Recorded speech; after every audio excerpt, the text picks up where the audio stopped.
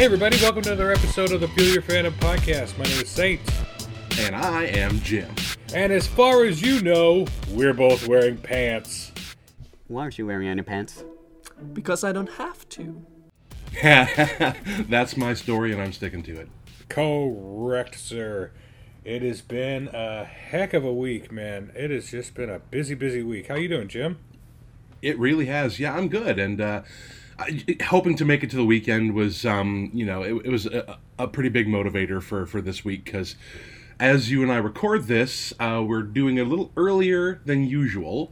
At least in terms of the hour of the day, because we both got something to do tonight. Both of us are heading out with our respective bands, and we are hitting the stage to entertain some folks with some live music this evening. Rocking and fucking rolling and fucking rocking and fucking rolling and fucking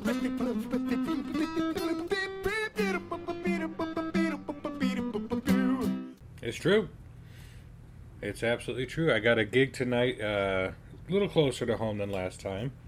But this gig sprung directly out of another gig that we played a week ago, so that's good.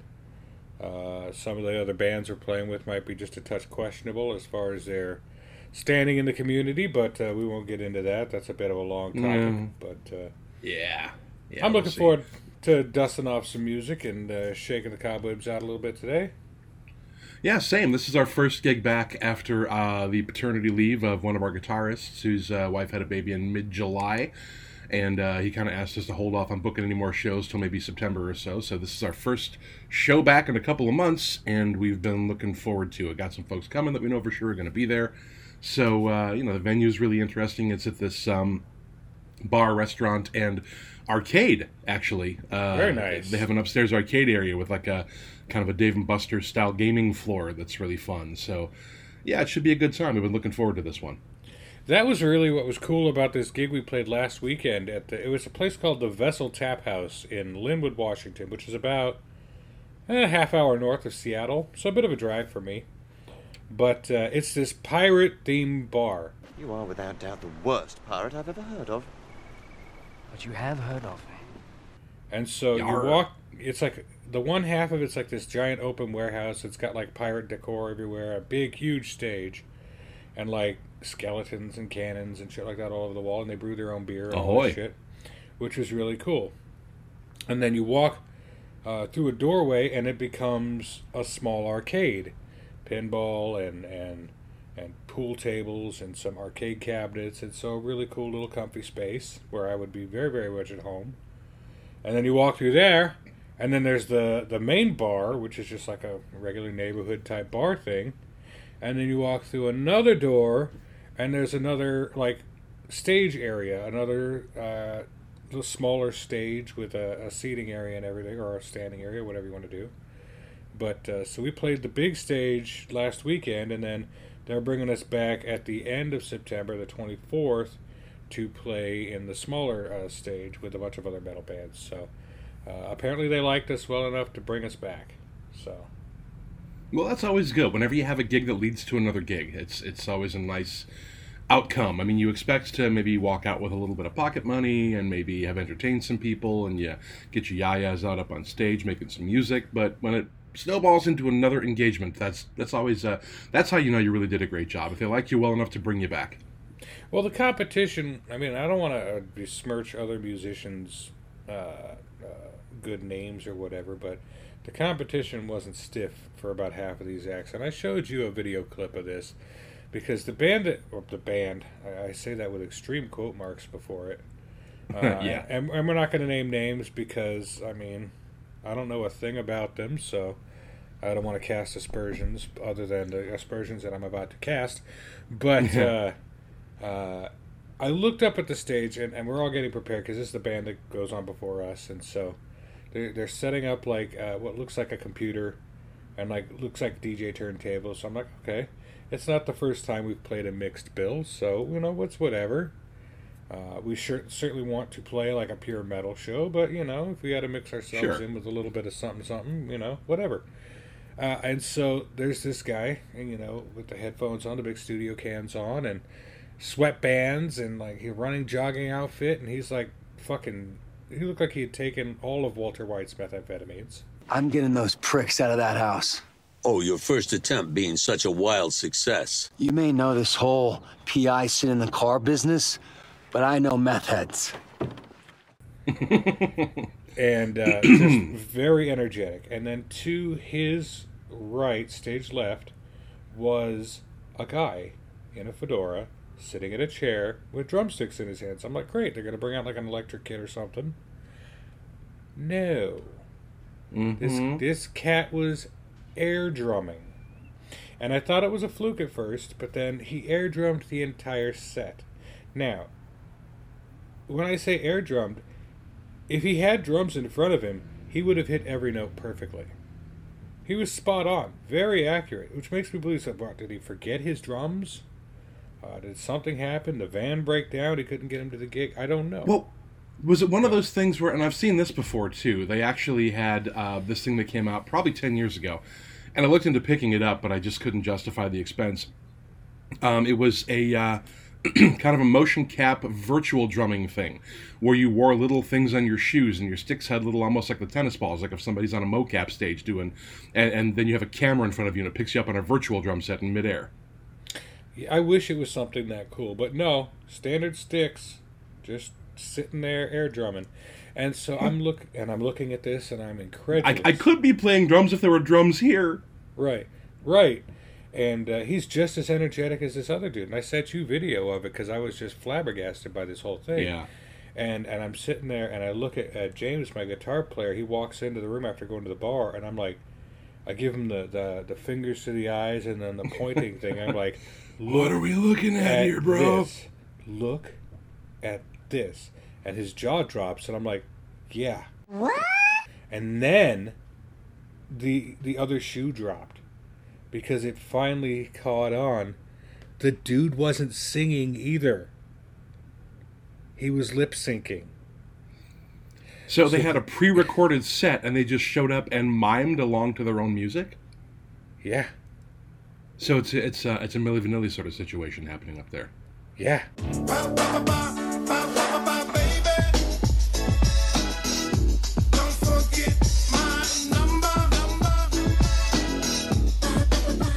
And I was just, like, I was floored with the air drumming, but once it finally hit me, because I saw one of those moves where, he didn't pull the microphone quite up to his face in time to catch the vocals. And when I kind saw of that classic Ashley Simpson moment. Right. And so it was like the THX, the audience is now deaf audio setting in the back of my head, like,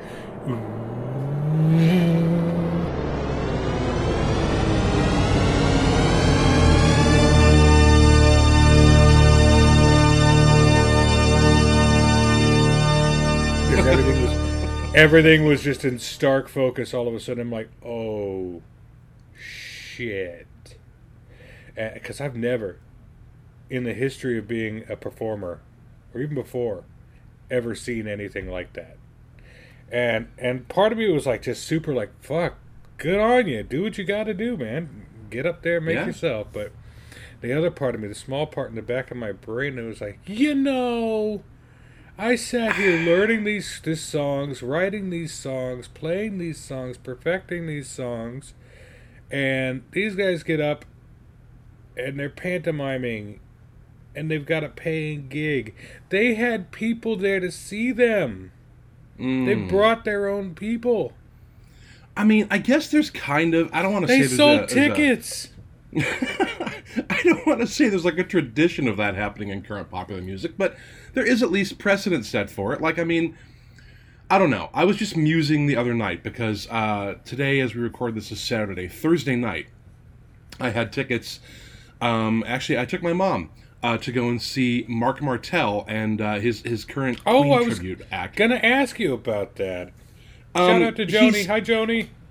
Yeah, it was such a great show, and Mark is so tremendous, and he's got Freddie's vocals down, and he's really he approximates the stage presence. I mean, the guy is an absolute showman, and the band was tremendous. I'll have to send you some video clips. They were just great. But it occurs to me that the state of modern music, as we talked about a couple episodes ago, the live music experience, is changing somewhat. Because in the last couple of months, well, the last year or so, I have seen an awful lot of tribute bands. I've seen Yacht Rock Review a couple of times. I've seen Leonid and Friends, the Russian Chicago cover band that's so tremendous. Those guys are great. Yeah, and I just went and saw Mark Martel with his Queen tribute band last night, and I'm thinking, I'm in a tribute band too. I cover, the band I'm in now just strictly does covers. But had you told me, 10 or 15 years ago that some of the biggest touring acts on the road would be tribute bands, hell, I have a friend also named Kevin, and he's I known him in Milwaukee We're everywhere. for years and years. Yeah, you really are. Like a virus. But I've known this guy for a long, long time, and he used to be in a band called Sister Moon in Milwaukee that my old band used to play with. We played with him a couple of times. Okay. And we were all young and in our 20s, and he and I were working at a Mars music store back when those still existed. And we just got to know each other. And then he took his musical career a lot more seriously than I did. I just kind of always knocked around in different bands. But he became a producer. He produced some recordings that were nominated for Grammys. He's worked with pretty much everybody. But he also, about 4 years ago, formed a yacht rock band called the Docksiders. And they play all the classic smooth AM gold hits from like the late 70s, early 80s, all the stuff, the Steely Dan, the Doobie Brothers, Olivia Newton-John, all that great yacht rock stuff, the same stuff that Yacht Rock Review plays, or at least the same genre, if not the same songs. And they just, this week, started a residency at the Rio in Vegas. They're the first yacht rock bands to have a residency in Vegas. And I'm thinking, Sweet. between seeing tribute bands touring on a scale that only original, quote-unquote original bands would have been able to achieve, 10, 15 years ago, and then seeing like these essentially DJs, especially when I lived in Vegas, you would see that every DJ, were Calvin Harris, Tiesto, Deadmau5 had a Steve Aoki. They all had residences for a little while at different casinos and showrooms, and you can go and see them. And I just thought, I used to kind of turn up my nose in my sort of younger, less enlightened years at, well, you're not really a musician, are you? You're just kind of playing records. Aping someone else's style. Yeah. There's artistry involved if you're doing like smooth mixes or if you're trying to like do something creative and artistic with the music you're playing. But then I read an article, I want to say maybe 5 or 6 years ago, that Deadmau5 was in Rolling Stone or something, and somebody had accused him, some noob who was not necessarily a fan of his, not really steeped in like EDM or house music or techno or anything, went to go see a live Deadmau5 performance, and they said, yeah, he was up there, pretending to, he's on a little, like an altar almost above the crowd, and he's got lights, and he's twisting knobs and hitting buttons and shit, but he's also got a laptop. He's just got a MacBook sitting next to him. And I noticed he touched the MacBook at the beginning of the set, and then he stopped it at the end of the set. And I'm convinced that all the knob twisting and all the hand waving and all the pretend scratching were just that. They were miming. They were for the performance. They were for a show. And Deadmau5 came back and said, yeah, we all just push play. That was easy. You put your set together at home, you're in your studio, you mix everything together so there's no fuck-ups live, and then you go out there and you hit play on your sound file, and then you're up there, twisting knobs and waving your arms in the air. And it doesn't have any effect on what you're doing because everything's pre-recorded. And I thought, there is a certain artistry to being a live DJ. If you're mixing, if you're scratching, if you're doing crossfades, if you're doing all that, there is an artistry to that. It's, I think, analogous to photography as opposed to painting. If you're talking about, like, it's more technological than it is creative, but I still give them credit for having a certain amount of facility with it. But then you got dudes like Deadmau5 who are like, yeah, I get paid. I show up and I'm DJing, quote unquote, but I'm just hitting play on a sound file and it plays for an hour and a half, 2 hours, and I'm up there just, I put it together, so I'm up there as the visual representation of what it is you're hearing, but I'm not creating anything live.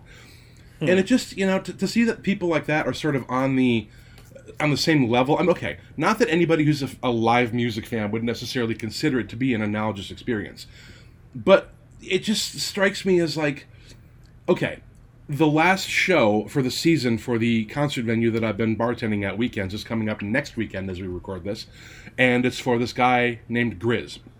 Now, I didn't know who he was.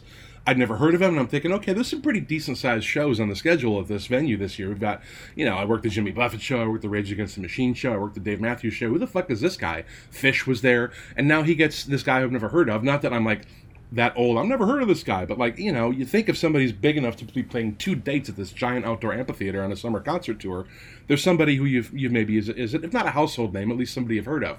But right. I'd not heard of him. So I was talking to Steph about it, and Steph, my lady, is actually, she's super into synthwave and EDM and a lot of other different kinds of music that I not necessarily have a history with. And she said, oh yeah, he's a DJ, but he does have people that come out with him that actually do create parts of the music.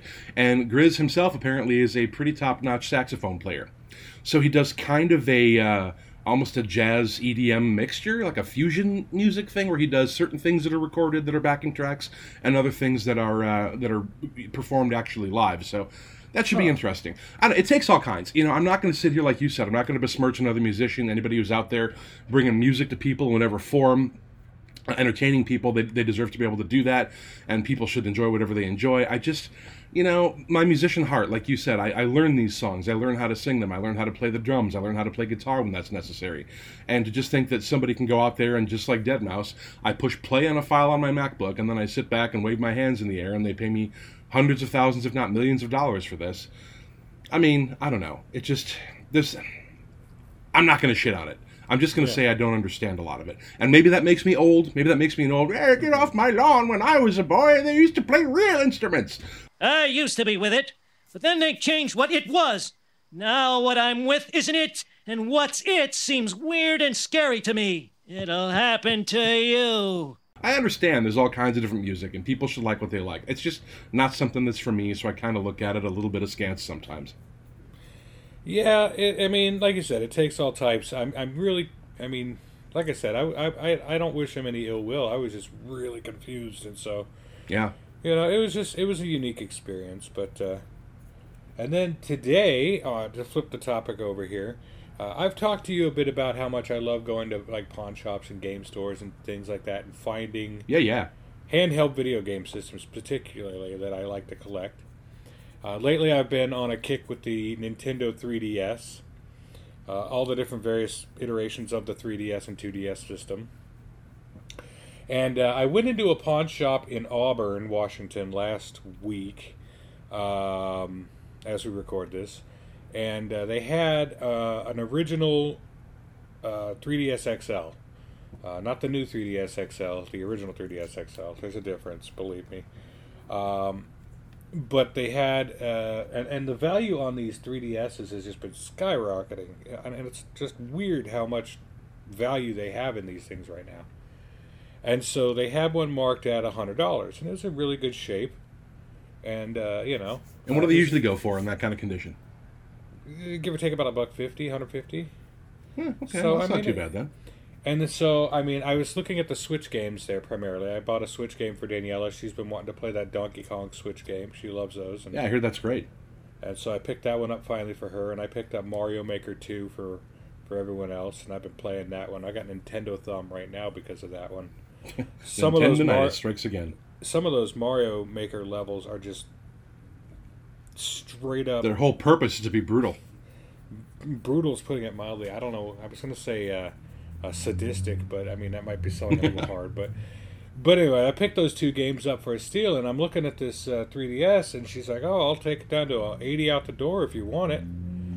And I'm serious. I'm going, 80. I don't know. I mean, I don't need another one, but if it's going to be $60 or $70 off what it usually lists for in that sort of condition, it's hard to pass up. Right, and that was my thought process. And then in the back of my head, I'm like, no, I've literally got one of these in this color, so I'm going to pass for now. And so the entire weekend and then this entire week, I was kicking myself like, man, I could have made a profit on that. I turned my nose up at it, and so actually this Thursday, my Friday at work, I ended up going back to Auburn to pick a crew up, or drop a crew off, and so on the way out, I swung by that pawn shop again, and that chick is working again, and so I go in to look, and it's not there. Obviously, they sold it. Right. And these things don't sit on the shelf very long, these 3DSs. They bounce out real quick, and it's because they're easily modifiable. I do the modifications myself as well. You can upgrade them with a memory card upgrade and some custom firmware, and they'll play everything. I mean, my 3DS has 8,000 games on it right now, something like that. So a lot of games. You could play a lot of stuff.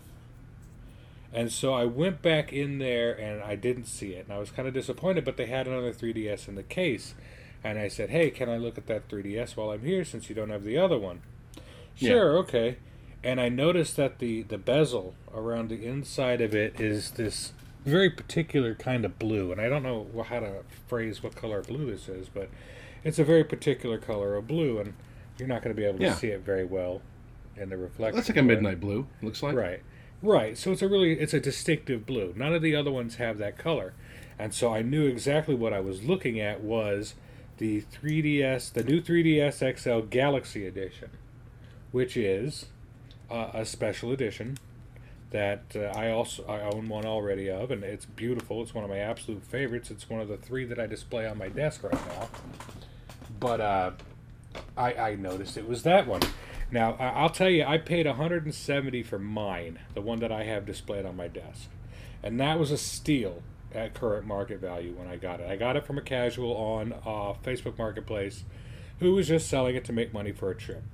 Didn't know what she had, wasn't selling it to make a profit kind of thing. God bless her. We love people like that. She was a super awesome lady anyways. So I already have one in my collection. But I look at the sticker on this thing, and this thing's pristine. It's in great shape. A little bit dirty on the touch screen, but that's easily cleanable, and it was. Sure. They had $150 on it, which is a steal for this one. You paid $170 for the other one, right? I paid $170 for my other one, so $150 for this one. It's got the stylus, everything else. It's in fantastic shape. Good deal. But you're at a pawn shop, you always ask. I had a friend back when I was 20. His name was Werner Balcarcel. And one of the biggest key pieces of advice that Werner gave me was, if you don't ask, you don't get.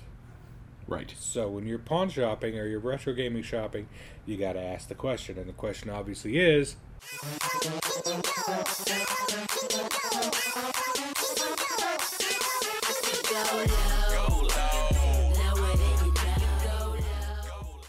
And she hems and haws about it because it's only been on the floor like 3 or 4 days.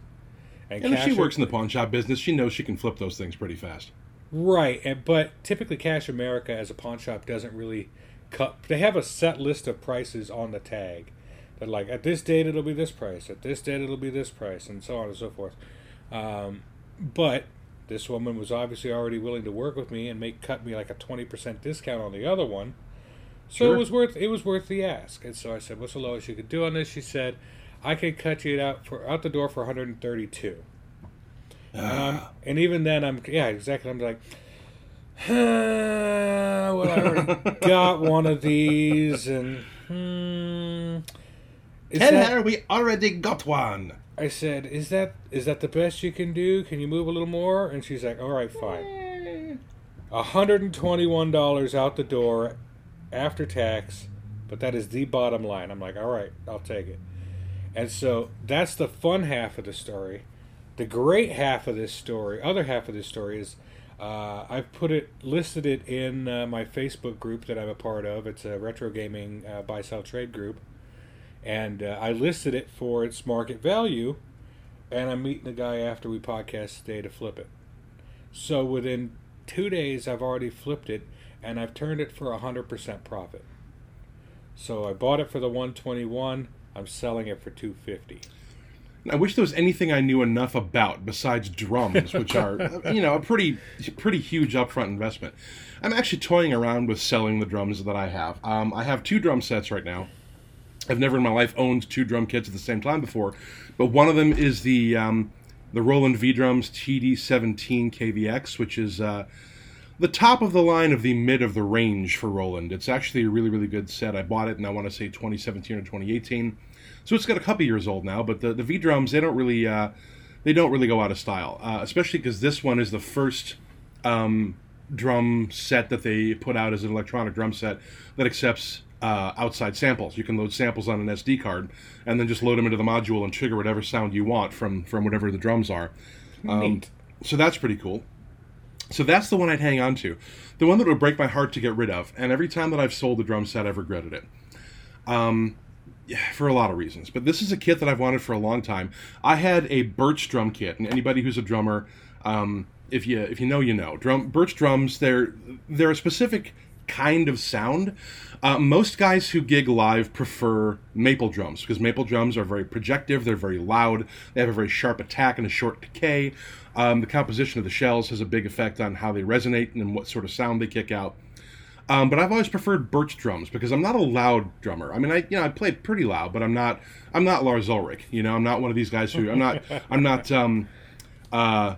As it turns out, Shane Hawkins, who we all saw pounding the absolute Holy shit. I want to talk about that here. Yeah, we'll circle back to that. But birch drums have a very mellow sound. They have a softer attack, a longer decay. They're more resonant.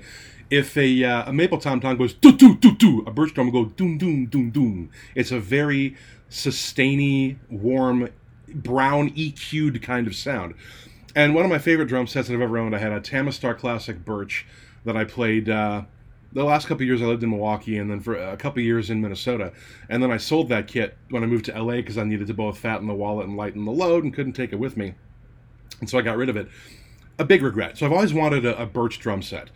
So I bought, but birch drum sets, they're kind of expensive. If you look at, if you look them up on Musician's Friend or Amazon, most birch drum sets, they start at around $1,200, $1,300, and it can, go up as much as you want to pay for them, $5,000, $6,000 for some of the top of the line ones from some of these world-class manufacturers. Well, I found a Yamaha Stage Performance, Stage Custom kit for about $700, brand new off the door. Just a shell kit.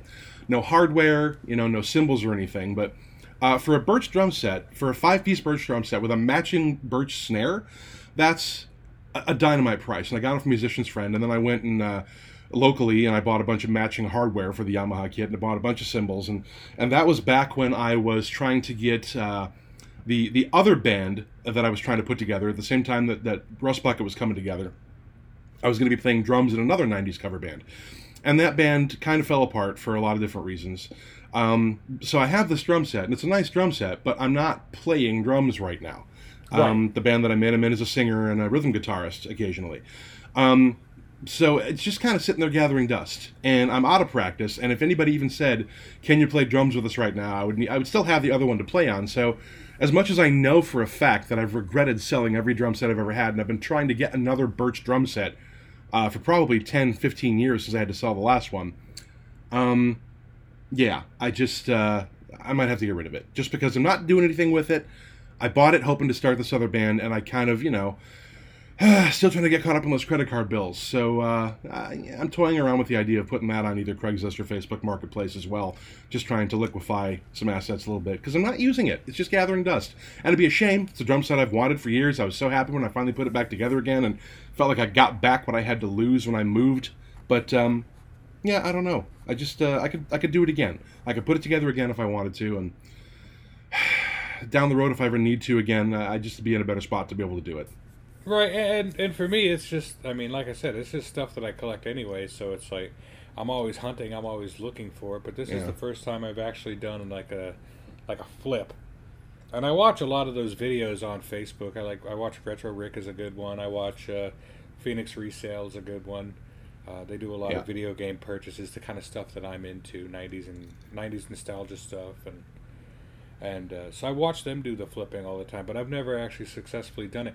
And because I've always felt like it's kind of sleazy, But well, in this particular regard, I'm not charging like an exorbitant price for it. I'm charging what the market will bear on it.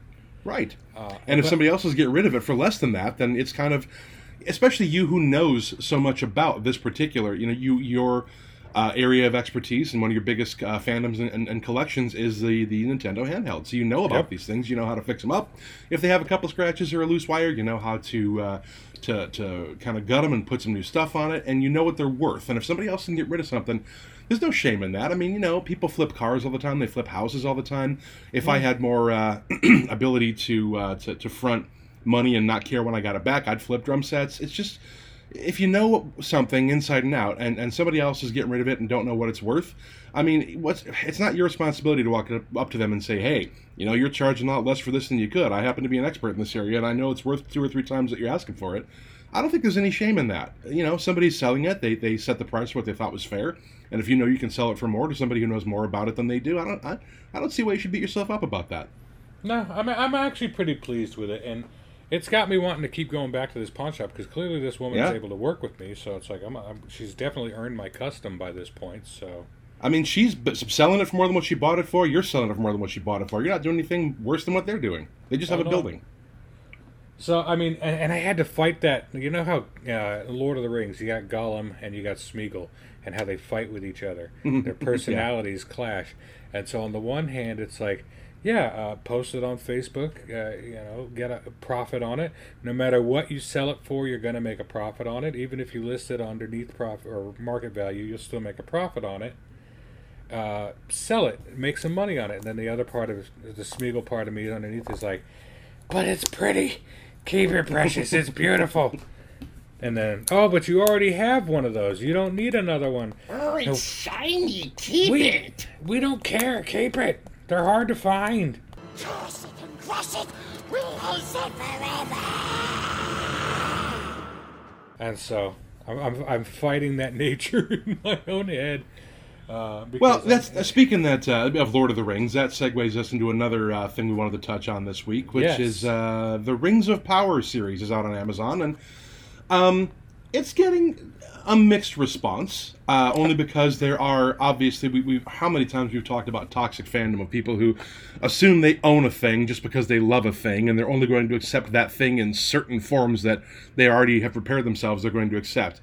And so the toxic fandom of the Tolkien fandom folks are bitching endlessly that the showrunners, writers, creators, casting agents, whoever is behind the scenes of the Rings of Power series on Amazon, has had the audacity to cast actors of color in some of these fantasy roles.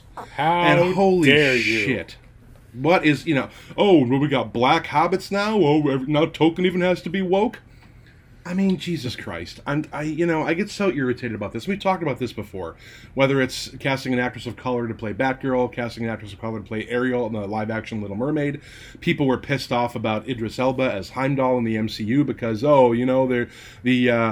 Asgard is based on Norse mythology and they were white, so what's this guy? Shut the fuck up. Get over it. I mean, Tolkien, it's come out in the geek press this week. Boy, do we love Neil Gaiman, first and foremost. Let's just say that. Neil Gaiman, creator behind the Sandman comic books and showrunner of the series on HBO. Or no, it's not. Is it HBO? No, it's Netflix. And the guy who is also behind American Gods. I mean, he's a neo-fantasy author of the highest order. If you're a fantasy reader and you don't know who Neil Gaiman is, you're doing it wrong. So and he's Neil absolutely Gaiman, a scholar on J.R.R. Tolkien, by the way. Didn't they know each other? I want to say they knew each other. I'm not really sure. You're probably right. I know Tolkien was had to have been pretty old, but I'm not really sure how the timeline works out on that. But right, Tolkien, first and foremost, the particular hobbits. So they're not really hobbits. They're a forerunner of the hobbits. Harfoots. They're precursor. Harfoots. And many of the actors and actresses who are playing the Harfoots in the Rings of Power series are performers of color. And people are getting pissed off about that. Okay, first and foremost, if you can accept wizards and dragons and hobbits and elves, but you can't accept people of color in your fantasy universe, the problem is not the fantasy universe. You're a racist, go fuck yourself. Yeah. But second, people who are Tolkien scholars, who actually know more than the casual fans who are getting pissed off about the fact that these Harfoots on the show are dark and have darker skin, Tolkien wrote them that way. Yeah. Somebody recently pinged Neil Gaiman on Twitter from the handle @ChartTheGreat, CHART the Great, and she said, well, let's ask Tolkien's best mate himself about his opinions on this. And Neil Gaiman's response was, Tolkien described the Harfoots as browner of skin than the other hobbits, so I think anyone grumbling is either racist or hasn't read their Tolkien. Your mileage may vary. And he's correct. I'm looking at this article on relevantmagazine.com, and the passage in question, Tolkien described the various types of hobbits. He wrote that the Harfoots were browner of skin, smaller and shorter, and they were beardless and bootless. So Tolkien wrote into his books that there were hobbits that had duskier skin. Mm-hmm. And in fact, we also had notorious Twitter troll himself, Elon Musk, sending out tweets like, oh, well, Tolkien would be rolling over in his grave and blah, blah, blah. And we had a response from Neil Gaiman And I quote, this is directly from Neil Gaiman himself. He says, Elon Musk doesn't come to me for advice on how to fail to buy Twitter, and I don't go to him for film, TV, or literature criticism. Stay in your fucking lane, Elon. Bravo. And that's just the thing. There is this huge backlash to this Rings of Power series, and your mileage may vary on whether you like it or not. I'm actually kind of enjoying it. We're big, huge fans of Lord of the Rings in this house. My wife especially. Huge fan. And so, to the point where she wanted to watch it the day it dropped. Like, we have to watch this now before the internet spoils it all. Which I get. Instinct. Which I get. But, yeah, it's exactly like that meme you were quoting says. It's like, if you've got a problem with all of this, accepting all of this, what do you want to call it, representation in sci-fi fantasy, but you don't have a problem with, like, space wizards and evil overlords and fucking, pirates and all of this shit, then She-Hulk is twerking with Megan Thee Stallion. Well, that's not. She would never. Okay, first of all, dance off, bro. She-Hulk, if you're going to complain dance about off, that. bro. I mean, but nobody's if you loved bitching it about when Star-Lord Chris Pratt. did it, yeah, exactly. Right. If you loved it when Deadpool breaks the fourth wall and does goofy shit, if you liked it when the Joker danced down the stairs, your problem is not with the goofy fourth wall breaking stuff. And especially if your problem is particularly with She-Hulk, you know nothing about the comics. And I've barely read any She-Hulk comics. I have read some, and even I, as a very casual fan of that particular, section of the MCU. I love the character, but I just, I don't have the budget to buy all the books, but I have read quite a few of them, and they're fantastic. And they are ostensibly more comedy books. Irreverent, very irreverent. She breaks the fourth wall all the time and does goofy stuff all the time, so trust me, I don't care how well you think you know a character, whether you're a Tolkien fanboy, whether you're bitching about She-Hulk, whatever it is, the people who the Marvel folks and the Tolkien folks have entrusted to interpret these characters for the screen, they know more than you do. And they actually do have some sort of ownership over the character because they help to create it, they help to perpetuate it, they help to keep it alive through books and on-screen adaptations.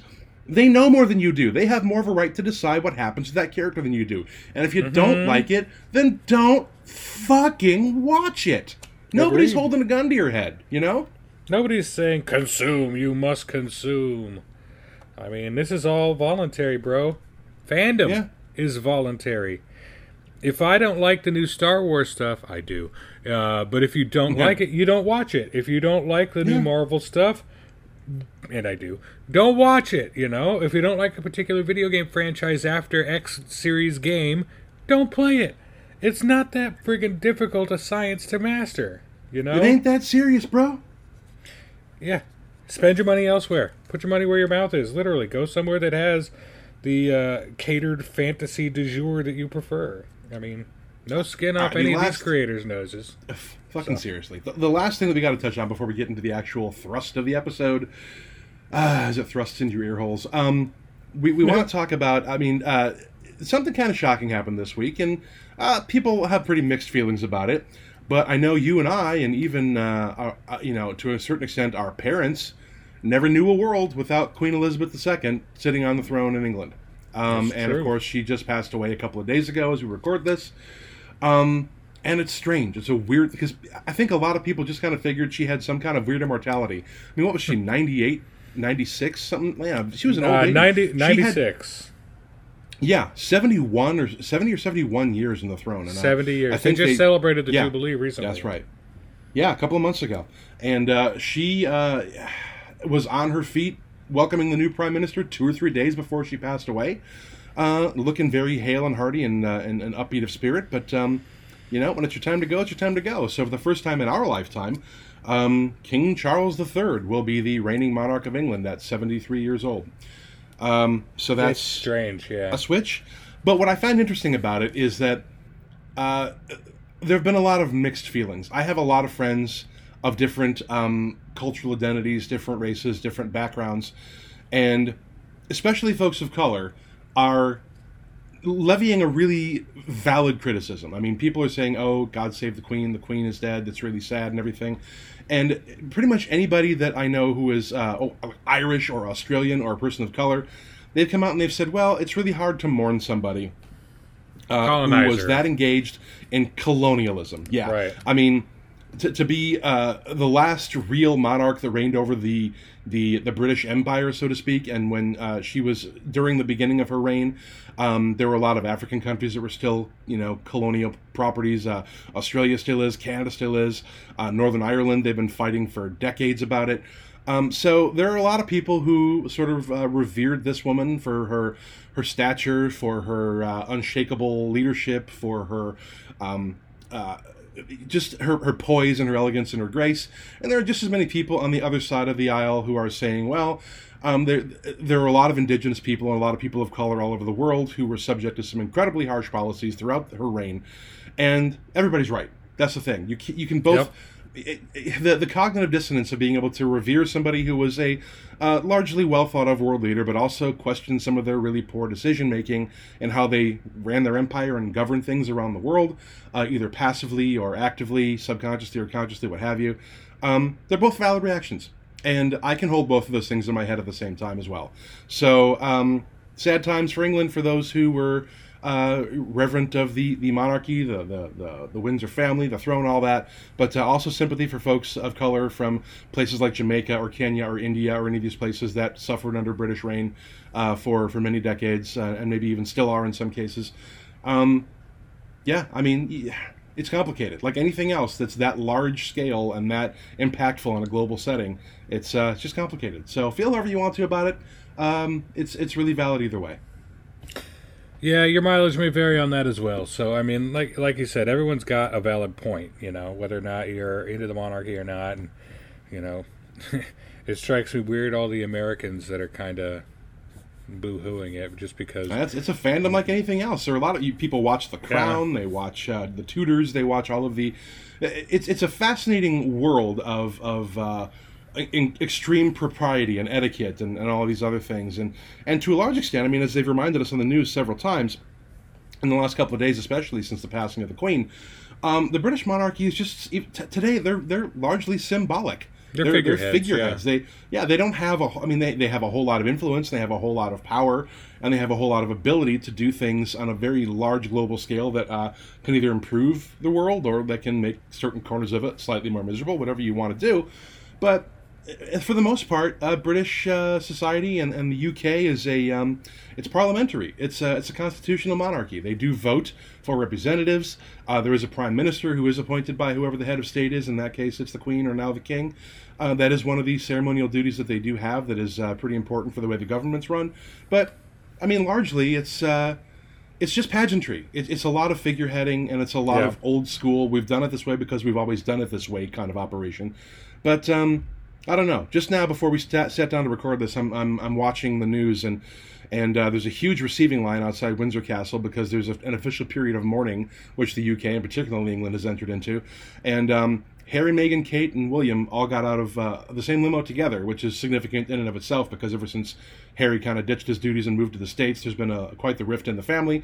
But, the royal watchers are speculating this could bring them back together. There's an official 10-day period of mourning in the UK, and I think the official state funeral isn't for another 9 or 10 days from when we record this. So it's interesting. But, we'll see how it all shakes out. I don't know. I mean, it's weird to think that we're getting used to... we're going to have to get used to saying King Charles instead of Queen Elizabeth. But to think about the fact that she just appointed the new Prime Minister of the UK, Liz Truss, literally 42 to 78 hours before she died. And to think back on all the different prime ministers that she, in my lifetime, Margaret Thatcher, John Major, David Cameron, Boris Johnson, all of these prime ministers... Winston Churchill, that's it. To think she's been on the throne so long that her first appointee was Winston fucking Churchill. She has met every president of the United States except for Lyndon Johnson due to the fact that his time in the Oval Office is pretty short because he only finished out Kennedy's term, as far as I know. I think that's correct. She's met every president since Harry S. Truman. So it's to think about somebody being on the throne that long. Obviously, there's going to be ups and downs and ins and outs and mixed feelings about... nobody's going to be perfect for that long. But, right. It'll be an interesting world going forward without Queen Elizabeth in it because we've never known a world without her. Fact. There was one more small thing I wanted to touch on, and you kind of mentioned it earlier. I never watched the full special yet because I just can't bring myself to do it. Oh, yeah. I want to, but it's very emotional for me. I was flipping through YouTube, as you do, and I came across the video of Shane Hawkins. I want to say he's 16 years old. 16 years old, yeah. The son of late Foo Fighters drummer Taylor Hawkins, whose recent death rocked the rock and roll world, really, honestly. He was shook the shit out of me. Influential. He's a fantastic drummer, a fantastic guy who, just like all of us, has his own demons. And in this particular case was drugs and alcohol were his demons. And ultimately, I want to say that was what got the better of him. But he was a celebrated family man, a wonderful guy by all accounts, a fantastic musician. And one of the best drummers in the world. Yeah. Energetic, powerful presence. He was just one of the best drummers in the world in a band with another one of the best drummers in the world who's not even playing drums at the time of this writing. So right. And so, I mean, whether you love him or hate him, the Foo Fighters is a very influential band. And I myself am a huge fan. Same. And not just of the Foo Fighters, but Dave Grohl as a human being has always been one of my just standard, if you could meet someone and spend any kind of amount of time with him, who would you pick? And he's always one of them. Nobody's ever had a single bad thing to say about Dave Grohl. The man is just, my except mom except loves Courtney Dave Love. Grohl. Courtney Love might, whatever. And I guess William Goldsmith, who was the original drummer for the Foo Fighters, who wound up leaving after he found out that Dave re-recorded all of his parts on that album. But Dave has he even came out on the soundtrack that they did, on the documentary that they did a couple of years ago. The name of it escapes me, but I watched it on online, and he came out and apologized. He said, at the time that was it didn't occur to me that doing that would be a bad idea because I had a very concise idea of what I wanted the drums to sound like on that record, and so I did sit down and re-record some of that stuff, and I just did it because I wanted it to be what I heard in my head, and it literally never occurred to me that I would be shitting on William Goldsmith's contributions to that album by re-recording some of those parts. When he found out that I did that, he was justifiably pissed off, and he left, and I don't blame him. I really don't. And I apologize, William, if you're watching this. It was a really shitty thing to do. It wasn't my intention. Wasn't thinking about it. Should have realized it was going to be painful and undermining and second guessing for you, but I didn't realize it, and I'm sorry. So even when he fucks up on the rare occasions that he drops the ball on something or somebody's pissed off at him, he sucks it up and he's a man and he apologizes for things. And it was heartfelt and contrite and genuine. So Dave Grohl. I mean, if you ever want to really have a good afternoon, fall down a rabbit hole, just go on YouTube and search best Dave Grohl moments, because the guy's had amazing things to say in interviews. There's a famous clip where he stopped a show because some guy was beating the shit out of people next to him in the audience, and he's like, hey, you with the striped shirt, not at my show. You don't come to my show and beat the shit out of people. You come to my show and you fucking dance, motherfucker. Security, right here, pointing at him, guy in the striped shirt right there. Get him the fuck out of my show. Stop mid-song because somebody was being obnoxious in the audience. I mean, he's just one of the elder statesmen of rock and roll, and by all accounts, a great guy. So he didn't deserve... No, yeah, exactly. But Taylor Hawkins, as he passed, they were having this big memorial for Taylor, and it's a very emotional affair, as you might imagine, because, again, Taylor, by all everyone's account, fantastic human being, wonderful father, wonderful dude, fantastically talented musician. And so they did this whole big thing, and I haven't watched the whole thing. Like I said, I can't bring myself to watch it just yet because it's an emotional thing. But I did flip past the video of the Foo Fighters at this show performing My Hero. And they were bringing on a whole host of guest drummers to fill in the Taylor Hawkins role during these tributes to Taylor. And in this particular case, they brought up his 16-year-old son, Shane Hawkins, and fresh-faced and young and just full of energy and you could see. And I think I heard, who's the drummer for the Police? Is that Stuart Copeland? Stuart Copeland, yeah. Yeah, I saw an interview with Stuart Copeland talking about this afterwards, and he's talking about, because Stuart Copeland and Taylor Hawkins were friends. They knew each other really well. And so he was saying, Shane's got his father's stance. He's got his father's approach. He hits the drums just like his father. He's got that passion, that raw aggression. And, you know, if you've ever watched Taylor Hawkins play, then go back and watch this video of them playing My Hero with Shane Hawkins on the kit. I watched that entire video, 6-minute video, with tears streaming down my face. Yeah. And I mean, I would like to say I'm not much of an emotional cat, but lately as I get older, I found myself much more emotional, emotionally forward, I guess. And yeah. You know, whether that's a detriment or a benefit, I don't know. Some days it hits me, some days it doesn't. But I'm not quite to the cries at cats and dogs in commercials stage yet. But I might be hitting menopause. I don't know. But I watched that entire video with just tears streaming down my face. Equal parts tears of sadness and grief, but also tears of just joy. Watching what could potentially be Taylor Hawkins' legacy live on through his son. And it was just... You learn, what you more, pass it on. And what more can you ask? You know, you can't. And to watch that kid play, I had a thought, and I thought, you know, it would be wholly inappropriate for them at 16 to take him out on the road to occupy his dad's throne, just for a lot of reasons. He's not done growing yet. That, you know, the road is no place for a kid who can't really make decisions yet. And, you know, he probably needs to finish school, and it'd be a complicated thing emotionally for everybody. But, you know, I really hope that if they decide they want to take a break and then bring him in when he's 18 or 20 or something, that would be, I think, the most appropriate thing. Because, I mean, who better to guide him than Dave? Right. Clearly, he's got his dad's chops. I mean, and to have his blood back there would be kind of an amazing way to continue. But, again, it's a horrible thing to watch, but it's also an amazing thing to watch because...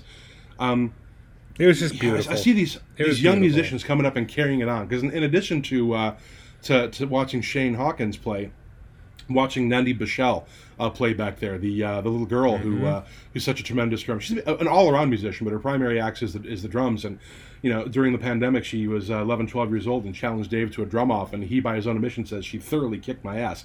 She's a powerhouse, too. So seeing these kids coming up, carrying that torch forward, and, you know, as sad as it is to have to do it at a de facto memorial service, and in front of 50,000 of your closest friends, these kids, through their grief, they're really writing their own checks for the rest of their lives. They're tremendous kids, immensely talented, and I'm looking forward to seeing them do huge things going forward, and just bringing rock and roll into the future. Love it. Love to see it. To a lesser extent, you also have Wolfgang Van Halen passing on Eddie Van Halen's legacy. On the guitar as well. Yeah, so. He played bass with Van Halen for a while, but he played guitar at the Taylor Hawkins show, and clearly the kid's got his dad's chops. I mean, whether that's just growing up in the house, whether it's a nature or nurture thing, whether it's genetic or just being grown up around guitars and having your dad be Eddie fucking Van Halen, I mean, or your dad be Taylor Hawkins, you know, you've got a bit of a head start, sure, but you can't fake that kind of heart or that kind of passion. That comes through or doesn't. And people who are music fans like you and I are, who are performers like you and I are, you can tell when somebody's just going through the motions. And these kids, they've got it. They got it for sure.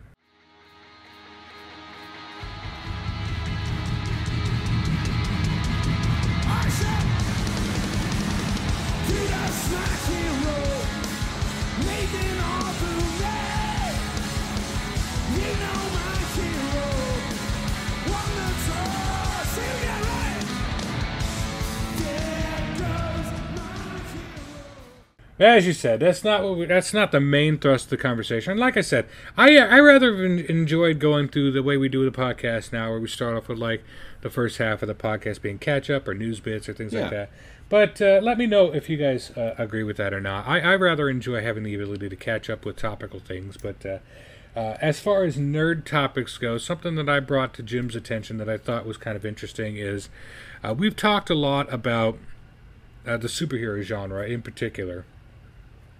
Whether it be DC Comics or Marvel Comics or what have you, the more powerful, and this is kind of what I wanted to touch on with you, the more powerful a character, the more difficult it is to continue writing that character in a realistic and believable way.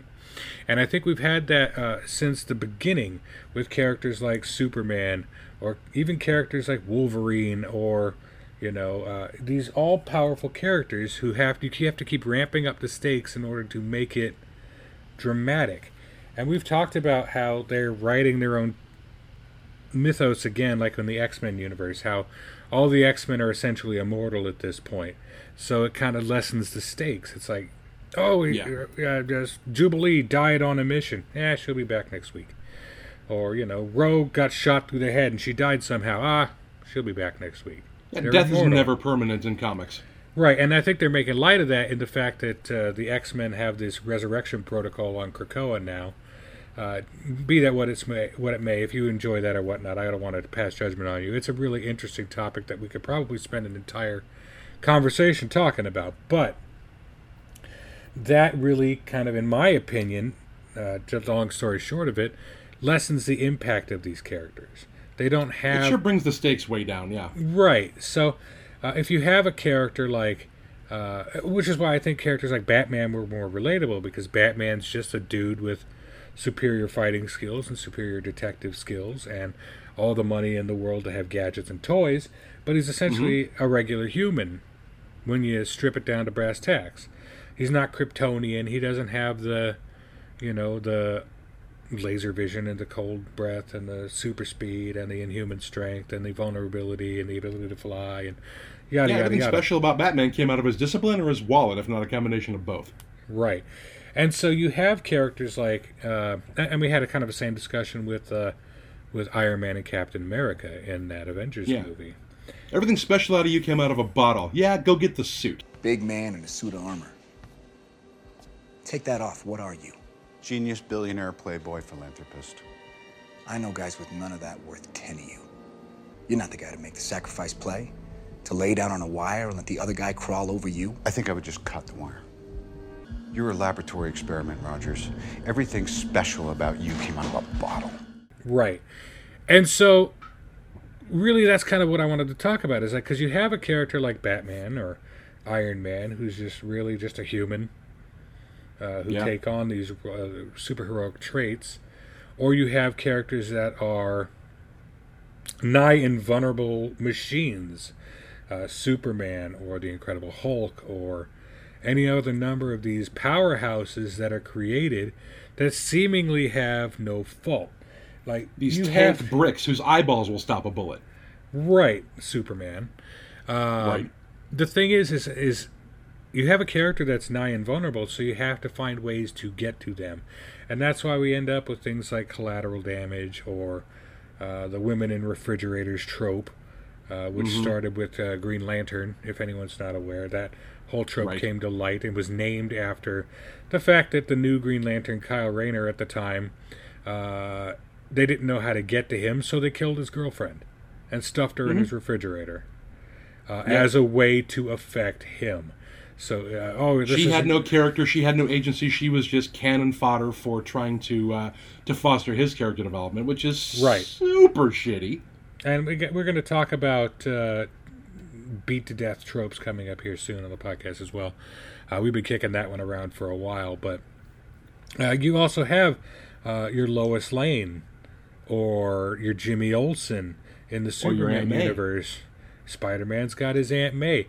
All of these characters that are put in the path of greater beings to humanize them, to give them motivation. But I mean, with Superman, like you said, he's got invulnerable skin, he's super strong, he's got yada yada yada powers. He's a god. And if you've watched or read Invincible by Robert Kirkman, I highly suggest, I don't want to spoil too much of it, I highly suggest and recommend you go to Amazon Prime, which you have it. It's free if you have an Amazon membership, and everybody has an Amazon membership. Do it. But Invincible tells the story of a Superman-like being with Superman-level powers, Omni-Man, voiced by the incredible J.K. Simmons, who's always the best thing about anything he's in. I love that guy. Fair point. I even like his fucking insurance commercials. We are farmers. Bum, bum, bum, bum, bum, bum. But the fact of the matter is it gives us a stark take on a Superman, if you will, a Superman type, a trope that doesn't hold human life in all that high regard. and we're ants to these people, aliens or whatever they are. In Superman's case, Kryptonian. In Omni-Man's case, a Viltrumite. But we are ants. We are insignificant, and with an errant sneeze, they could wipe out a city. And so the trick with these characters is they're so overpowered that raising the stakes for them requires earth-shattering things. It's not like, I mean, look at Batman's rogues gallery. Yes, he's got, the Joker, who goes through bouts of having powers or not, or whether or not his psychosis is his own power. But you've got characters like Harley Quinn, who's just super athletic and smart. You've got Mr. Freeze, who is, technology-based, technological. You've got the Riddler, who is no match for Batman physically, but he's incredibly smart and loves putting the Dark Knight Detective through his paces in a mental sense. And you've got Catwoman, who, again, no superpowers, but she's trained herself to be incredibly athletic, an excellent fighter, very stealthy, a cat burglar. And so, yeah, most of their the Rogues Gallery is also people that have resources or abilities that aren't necessarily supernatural or superhuman in origin, but they've trained themselves to be really good at a certain thing. They seek their own level. Yeah. And I think that's the problem with having these superpowered demigods on the planet is Batman's Rogue Gallery is matched up to Batman because it's not... We've seen what happens with Batman stands when Superman and Batman go at it. Oh, Batman could take out Superman with 10 minutes of planning, And yes, it's true in the comics. He's been written that way for years. Always a contingency Thank you, plan. Frank Miller. Mm-hmm. But the reality of the situation is much less Superman Blue Boy Scout and much more Viltrumite Omni-Man. If Superman got it in his head that Batman was in the way, Batman would cease to exist from orbit. He would be done. He would. He could find him anywhere on the planet and eliminate him. Clark could just grab him under the armpits, and Bruce could fight back all he wants, but if Clark grabbed him under the armpits or grabbed him by the cape and just decided to fly into outer space, just all there is to it. But part of the weaknesses that they have to write into these characters in order to keep the stakes level, and in order to keep things on an even keel, is that, like you said, Superman is a big blue Boy Scout. He could, if he wanted to, be Omni-Man. If he wasn't raised with the Midwestern Kansas values that they constantly... If he didn't have reverence and respect for human life, he would be Homelander. And that's why they wrote Homelander from the boys the way they did. Yep. Imagine if Superman had no conscience. If he was raised in a test tube in a vacuum and wasn't instilled in him these... and Brightburn is another idea of just a character that has these godlike powers, who is super strong, who is indestructible. You have to write them with a Boy Scout mentality, or else they're not heroes at all. They're villains, and that duality of character is what they've been playing around with in some of these more recent superhero properties, like Invincible, like The Boys, like Brightburn, like these sort of latter-day comics or superhero properties. They gotta write that stuff in, because you're right. I mean, if there's if they have no physical weaknesses, if they become Homelander and they look at whoever they're with and say, I can do whatever the fuck I want, because who's going to stop me? They have to write in, if not these weaknesses, at least these vulnerabilities, or else, these characters would very, very quickly go off the rails and become the characters that alternative comics and alternative takes on these characters have written them as. Right, because absolute power does corrupt absolutely. Absolutely. And I like to tell people that. It's like, oh, well, what would you do if you had Jedi powers? It's like, and I'd like to think I'd be altruistic and be, all lightness and good and benefit. I wouldn't be a Sith at all. No. I think I'd like to start out that way, but I think by the time it all got said and done and shook out in the wash, I'd be really used to wanting to get my way. And, we're all like that, and I think that's deep down how intrinsically flawed we all are. If we had the ability to get whatever we wanted and do whatever we wanted, that's the real test. Would we? Yeah. And I think 99% of us would fail that test. Yeah, and people have failed that test. If there's any analog to being superhuman in the real world, in the timeline in which we live, it's being a billionaire. If you have enough money, enough resources to do whatever you want, if you are Tony Stark, or if you are Bruce Wayne, if you are real-life versions of these characters, you wind up being Elon Musk. You wind up being Jeff Bezos. You wind up being Richard Branson.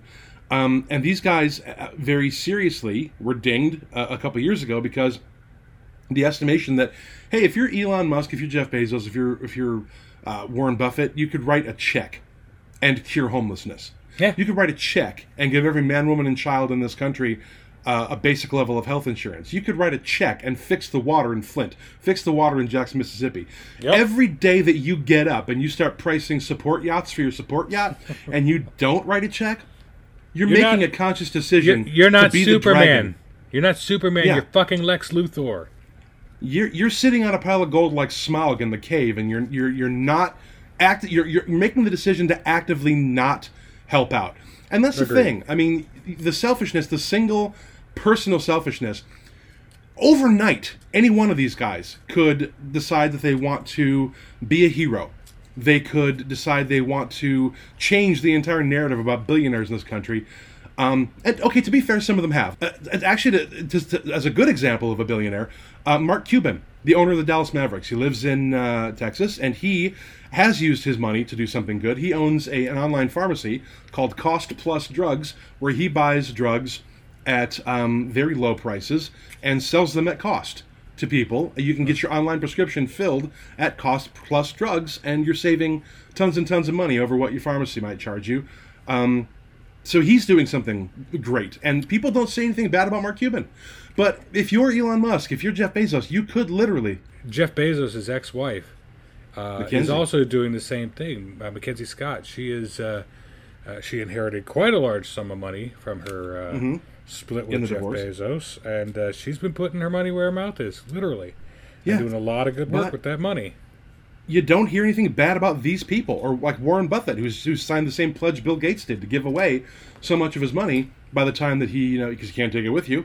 And the fact of the matter is, these people have such absurd amounts of money that they could give away the majority of it. They'll never be able to spend all of it. They really are Smaug in the cave sitting on the pile of gold.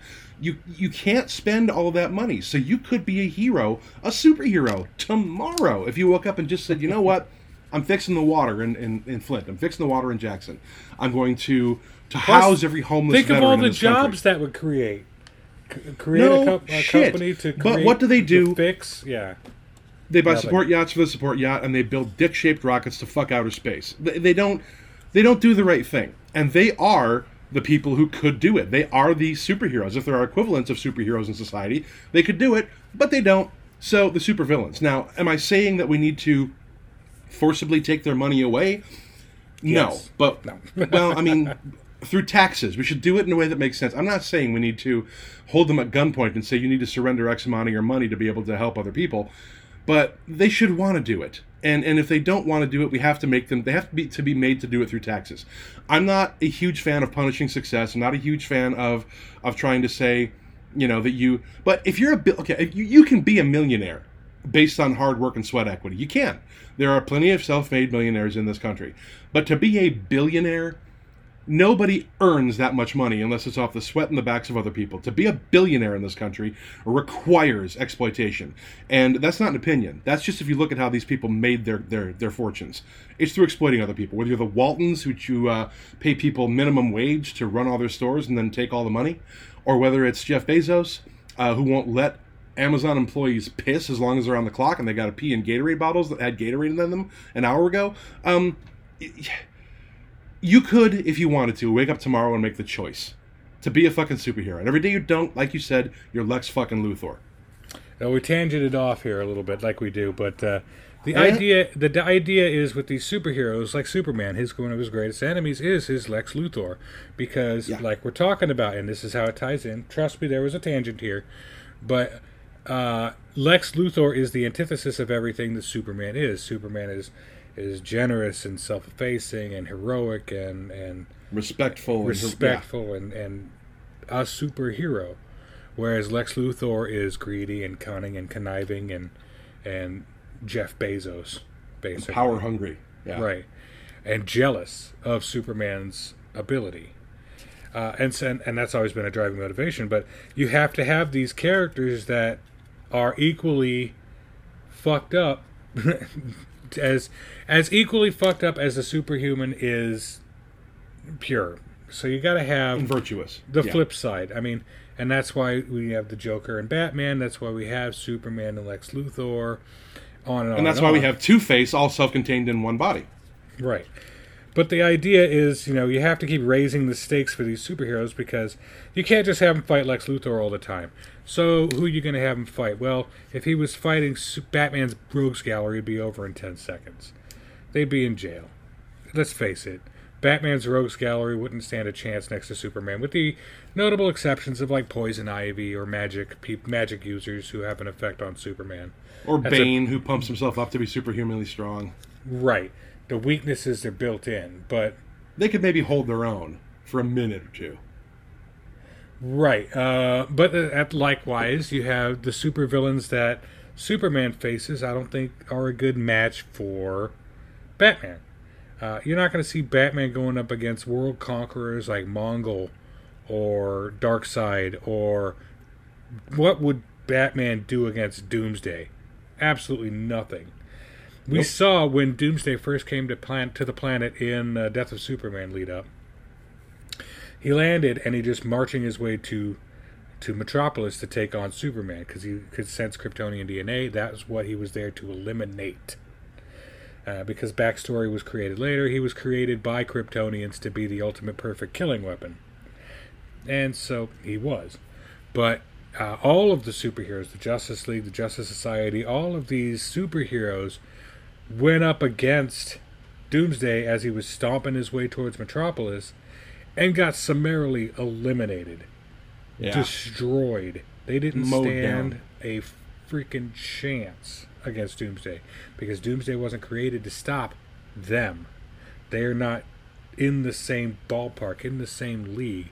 He's a Superman killer, and that's what he was there to do, and that's what he did. But the idea is... if humans are ants to superheroes, you got to create a villain that is to whom a superhero is an ant. Right. Someone without that moral complication or the rational thought even, or yeah, whatever it is.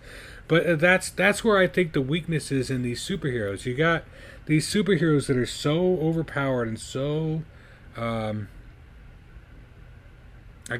guess overpowered is just the way to say it. The absurd lengths you have to go through to come up with an adversary for them that's going to be any match for them at all. Right. I mean, and like with Wolverine. Wolverine is ostensibly immortal. You can't kill him. He can regenerate from... a drop of blood, a speck of blood, a piece of hair. Yeah. Somehow, they've even tried to burn him, and he grows back up out of the ashes like a phoenix. Right. Somehow, some way, unless you eliminate his mutant power, which is his healing factor, you can't kill him. Same with Wade Wilson. Same kind of thing. But that just makes the stakes that much harder. You have to find someone who's that much more aggressive, and the power struggle that happens between them is just that much more intense because you've created these beings that are so powerful. And I don't know, maybe this is just something that's going on in my head, but I just kind of feel like you write yourself into a corner with these characters, and they've had to do it a lot with Superman recently, where they even during the New 52, they've given him new power, which was his solar flare ability. Different colors of kryptonite. Mm-hmm. Oh, that's been going on forever, and yeah. So you mentioned kryptonite, and that's actually a really good point. And so, like, all the different forms of kryptonite were created to have an effect on an otherwise immortal, unkillable, invulnerable, unstoppable all-powerful god. We, of course, have green kryptonite, which is the main kryptonite in comic continuity. Theoretically, could kill him if he's exposed to it hard and long enough. Yeah, it weakens him severely and can kill them when exposed for any decent length of time. And we've seen it used as daggers and swords and things like that, and it can cut and it can, used properly, kill Superman. Red kryptonite severely weakens Kryptonians, more so than the traditional green, but has also been known to cause bizarre mood swings and even mutations. So that's interesting. There's an anti-kryptonite, or what they sometimes call reverse kryptonite, has no effect on Kryptonians, but is extremely lethal for humans. So it's a poison rock, I guess. X-Kryptonite, which they've talked about in the comics and has been a kind of a thing in the Superman and Lois show, gives humans and other creatures superhuman powers. So if anyone knows where to find some, send it to me here at the Feel Your Fandom Podcast. I'm willing to partake. We got Blue Kryptonite. Commonly, it is used to stop Bizarro, Superman's reverse nemesis, and it affects Bizarro pretty much the same way Green Kryptonite affects Superman. It doesn't exactly say what it does to actual Superman, but White Kryptonite, which basically just looks like quartz, it kills all the plant life. I'm learning some of these as we go. Gold Kryptonite. Gold Kryptonite removes superpowers permanently. So stay the hell away from that. Silver Kryptonite gives Superman some pretty trippy hallucinations. Far out, man. Yeah, outer space drugs. Yeah, space drugs, yeah. The comment on this is, did Superman ever actually have a crossover with Cheech and Chong? We pay to see it. Yo. Black Kryptonite, or what looks like charcoal, splits the Kryptonian into two entities, good and evil. So, we've seen that a couple times. Orange Kryptonite. Orange Kryptonite gives animals superpowers in the form of Krypto, or whatever the horse's name was, or what was it, Blippi the chimp? The super chimp? I don't remember. I never go. I didn't see the the Super Pets movie, and I probably won't. But yeah, this is what we're talking about. You got to kind of split hairs and get further and further down and come up with more and more far-fetched, even for fantasy and superhero properties, ideas to kind of keep things interesting and the plot lines moving along. Well, you want to talk interesting? How about Pink Kryptonite? Any guess on what Pink Kryptonite does? I bet you'll be wrong. I'll bet you'll be wrong. Yeah. And I'm going to read this verbatim from the Nerdist article I'm reading it from. It says, Pink Kryptonite. How do we put this? It sounds like a joke, but in all seriousness, whenever Superman comes into contact with Pink Kryptonite, he plays for the other team. Pink Kryptonite turns Superman gay. You want to talk a problematic storyline nowadays? I don't think they should fuck with that at all. And I was gonna say that. That was gonna be my guess. What is it? Does it make Superman bat for the other team for a minute? But I would have thought, nah. There's no way they'd do that. That would be horrible. And that would be completely stereotypical and very sort of hateful. There's no way they would make it that. Yep. That was actually the first thing that sprung to mind when I was thinking, there's not a chance in hell that would be the case, because how shitty would that be? But oh well. Supergirl Volume 4, number 79.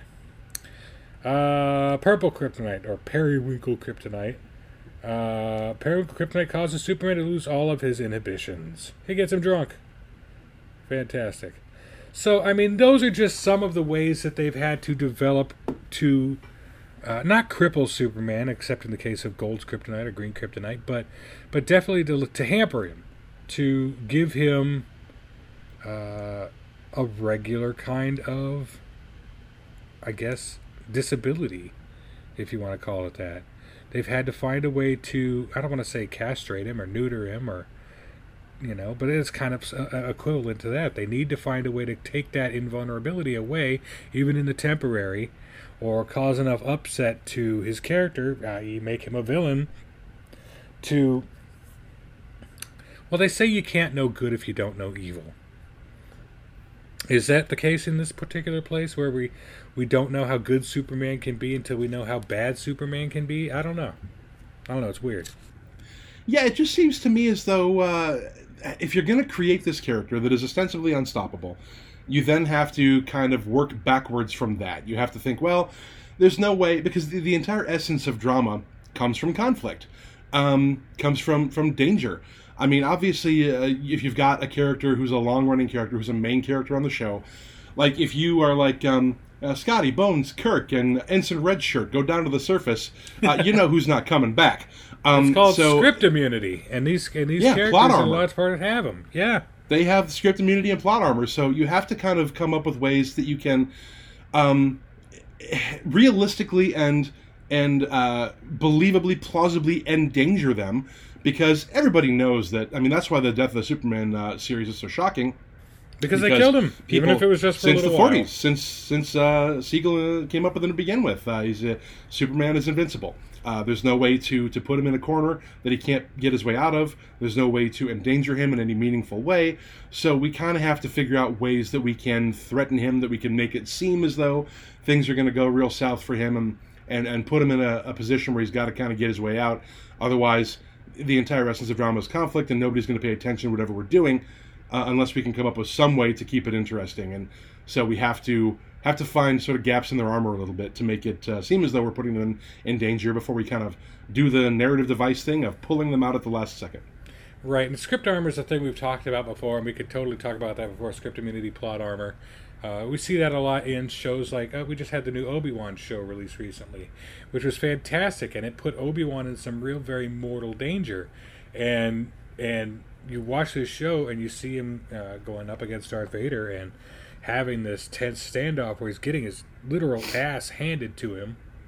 Yep. And in the back of your head, you're going, well, I mean, I know he lives. Yeah. You know? He's not in any real danger until he gets to the Princess death of that Leia, Star Destroyer. Right. Princess Leia was kidnapped. Well, you know she lives. Yeah. You know? I mean, as a certain point, like, that's what I think is so exciting about shows like The Mandalorian, where they're exploring other characters like Mando or Grogu or things like that, because we have these characters that do not have, for all intents and purposes, an established future in those properties. We don't know where Grogu goes. We don't know where Mando's at when it comes to, let's even say into The Last Jedi territory or Rise of Skywalker or all that. We don't know where these characters are, what they've done, where they've been. It's completely open territory. They don't have that script immunity. We know that General Organa lives up until a certain point. We can write in stuff that's in between. We can give some serious dramatic stakes, but we can't kill her. So that's off the table. That's kind of the same thing that I'm thinking about with like Superman. And that's why the death of Superman was so impressive, and why I keep referencing Doomsday, is because that's something that turned that on its ear. Even if they knew in the back of their heads that they're going to bring Superman back down the road, they killed him. And he was gone for well over, I want to say it was like a year and a half. He was replaced by, Steel and Superboy and the Eradicator and Cyborg. Cyborg Superman, excuse me. There's a difference between Cyborg and Cyborg Superman, but the idea was that, for all intents and purposes, he was dead. They did that with Batman for a while. They took Batman off the board, replaced him, after his death, with Dick Grayson. They had what they called the battle for the cowl and all that, and so who would take up the mantle, and it was Dick Grayson that took up the mantle, which it seems like it should have been, if anyone was going to. And he took on Damian Wayne, Bruce's son, as Robin. And, of course, we all know that Bruce Wayne came back. Whatever plot contrivances are arrived to bring any of these heroes back, they're not the X-Men. They don't just come right back now. But, be that as it may, we see life go on. But we don't usually have those stakes for these characters, which is why I think those stories stand out so much. They've got this plot armor that you can't get through. So how do you affect any kind of massive change on a scale that's going to affect these gods? Superman, you have to go to great effects like to alter his DNA or send an unstoppable killing machine, an implacable foe. Now, they did that with Doomsday, and he finally eventually defeated Doomsday. But Doomsday came back. Doomsday came back stronger than ever. And so they had to keep upping the game and upping the game and upping the game. And in fact, like I said, they talked about in New 52, when they rebooted the entire DC universe again, they brought in a new power for him, the solar flare. And what that enables him to do is expend all of the solar energy. Everyone knows Superman gets his power from our yellow sun. He absorbs that energy, and that's what powers him. He's able to expend all of this energy in one humongous, I would have to imagine, super dangerous burst of energy, which eliminates, it's like a plot, Deus Ex Machina kind of plot device where it just kind of eliminates whatever threat is present at the time, you hope. Because the end result is Superman's without power for a while. He's a normal human after that. or he's Kryptonian, but normally human. He's at human levels of ability at that point. He essentially out-Supermans himself and becomes Clark Kent. So you have to go to these super just far out lengths to humanize these characters, to bring them back to our level, because they're so overpowered that we don't relate to them. You know what I mean? And that's why I think characters like Homelander or the Viltrumites, in specific Omni-Man, or Mark Waid has a series of comics that he wrote, 2 series in fact, that kind of follow the same kind of pattern, which I really love. That's in that same Omni-Man kind of, Homelander kind of vein, where you take it and flip it, right? And so we have a character in a book called Incorruptible, which follows a character, Max Damage, which is a supervillain. That's a supervillain. That's a supervillain porn name, if I've ever heard one. For sure. My name is Max Damage.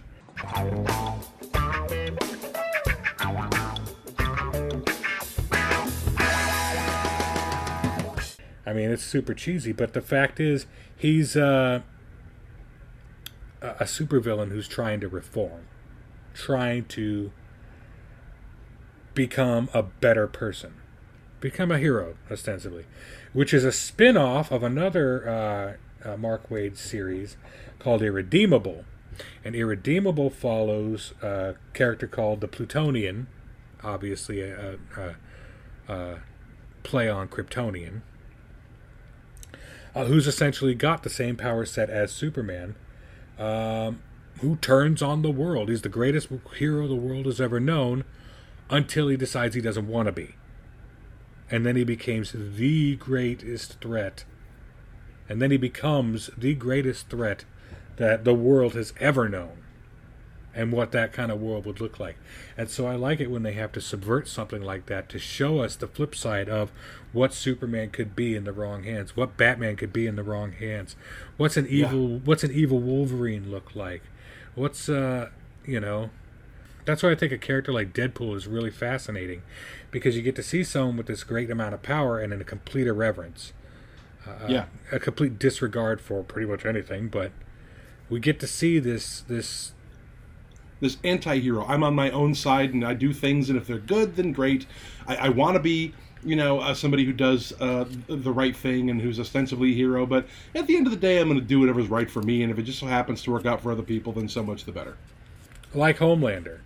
Homelander presented himself as the world's premier, utmost superhero, because that's what he is sold at. That is the bill of goods that he was sold. That's the bill of goods that we as we in the collective term bought into with Vought. And if you've watched The Boys, holy shit, that is not the case. And if you haven't seen The Boys, then it's interesting, because he, to a certain degree, for the first 2 seasons, kind of has to keep up appearances. He's an absolute irredeemable, oh my god, I can't believe he just did that bastard, when nobody's looking. But because he is still the kind of Superman of this particular universe, he is looked up to. He's out there doing PR and smiling, no, you're the real heroes, and putting on this false veneer of being a hero, and then he just does whatever the fuck he wants behind the scenes. But then, killing, in the raping, season, pillaging, things tend to go, they swing a little bit further to the other direction, because he has a few moments where he slips up, and the mask slips a little bit, and the public sort of sees him a little bit for who he really is. And that's when The Boys starts to slip into its most subversive social commentary, because it asks the question, gosh, this blonde-haired, all-powerful leader type is shown to be an absolute bastard, but there are still people who are going to worship him and be in his cult anyway. Wonder who else that describes who's in society. And so when a movement in the universe springs up that's like, hey, the worse he is, the more certain people like him, it really starts to kind of drive home what they're really talking about. But it's interesting to watch. It's interesting to watch the scales kind of fall from Homelander's eyes as he realizes, I've been towing the line and being a Boy Scout in front of the public for a long time, but I don't want to do it anymore. Yeah, I don't want to do it anymore. And I'm not going to do it anymore. And there are certain people who are going to love me for that. For I can do whatever the fuck I want, and then I do, and then I don't really lose anybody. I could shoot somebody in the middle of Fifth Avenue and I wouldn't lose any voters. I mean, it's a pretty clear, very thinly veiled analogy to whom they're really speaking about. But it's still interesting to watch it play out, because you would think to yourself, you look at that and you go, if he lasered somebody in half in a crowd just for being there to protest him, who would still be on his side in that moment? And boy, what would that look like in a real world setting? Mm-hmm. So yeah, it's a pretty obvious analog. It's as an allegory, a Ramana clay, if you will. And I will, motherfucker. I took literature. So it just gets real interesting to kind of watch not just how the writers and creators of these characters come up with ways to sort of humanize or exploit the vulnerabilities of these characters, but what it means in a larger societal, socio-political context. Yeah. And so, I mean, that's kind of why I like these stories. I mean, that's kind of what I get out of these stories, because otherwise I just get bored with them, I think. And that's and that you got to really look for the social implications in these stories, because, you know, an all-powerful big blue Boy Scout doesn't appeal to me. You know, I want someone with weaknesses and foibles and fables, and I want something that's going to have stakes. And, you know, I say that, but I'm a comic fan, and there's enough plot armor in comics to throw me off of that statement already, but I like to have a bit more vulnerability in my heroes. Yeah. I also think any superhero, depending on the era during which they were created, kind of to some degree reflects the mores of the times. In the 40s, we had Superman. He was conceived of as this very all-powerful, godlike ubermensch of a character, because at the time, it was, post, we were in the middle of the war, in World War II, was kind of post-Depression. As a society, Western culture was feeling pretty down, and so we had to create this aspirational character who was powerful, because we as a society were weakened through war and economic failure. But then the 60s came around, and we had kind of the next wave of heroes come up. I don't know my comics ages, but there was, gold and silver, bronze ages.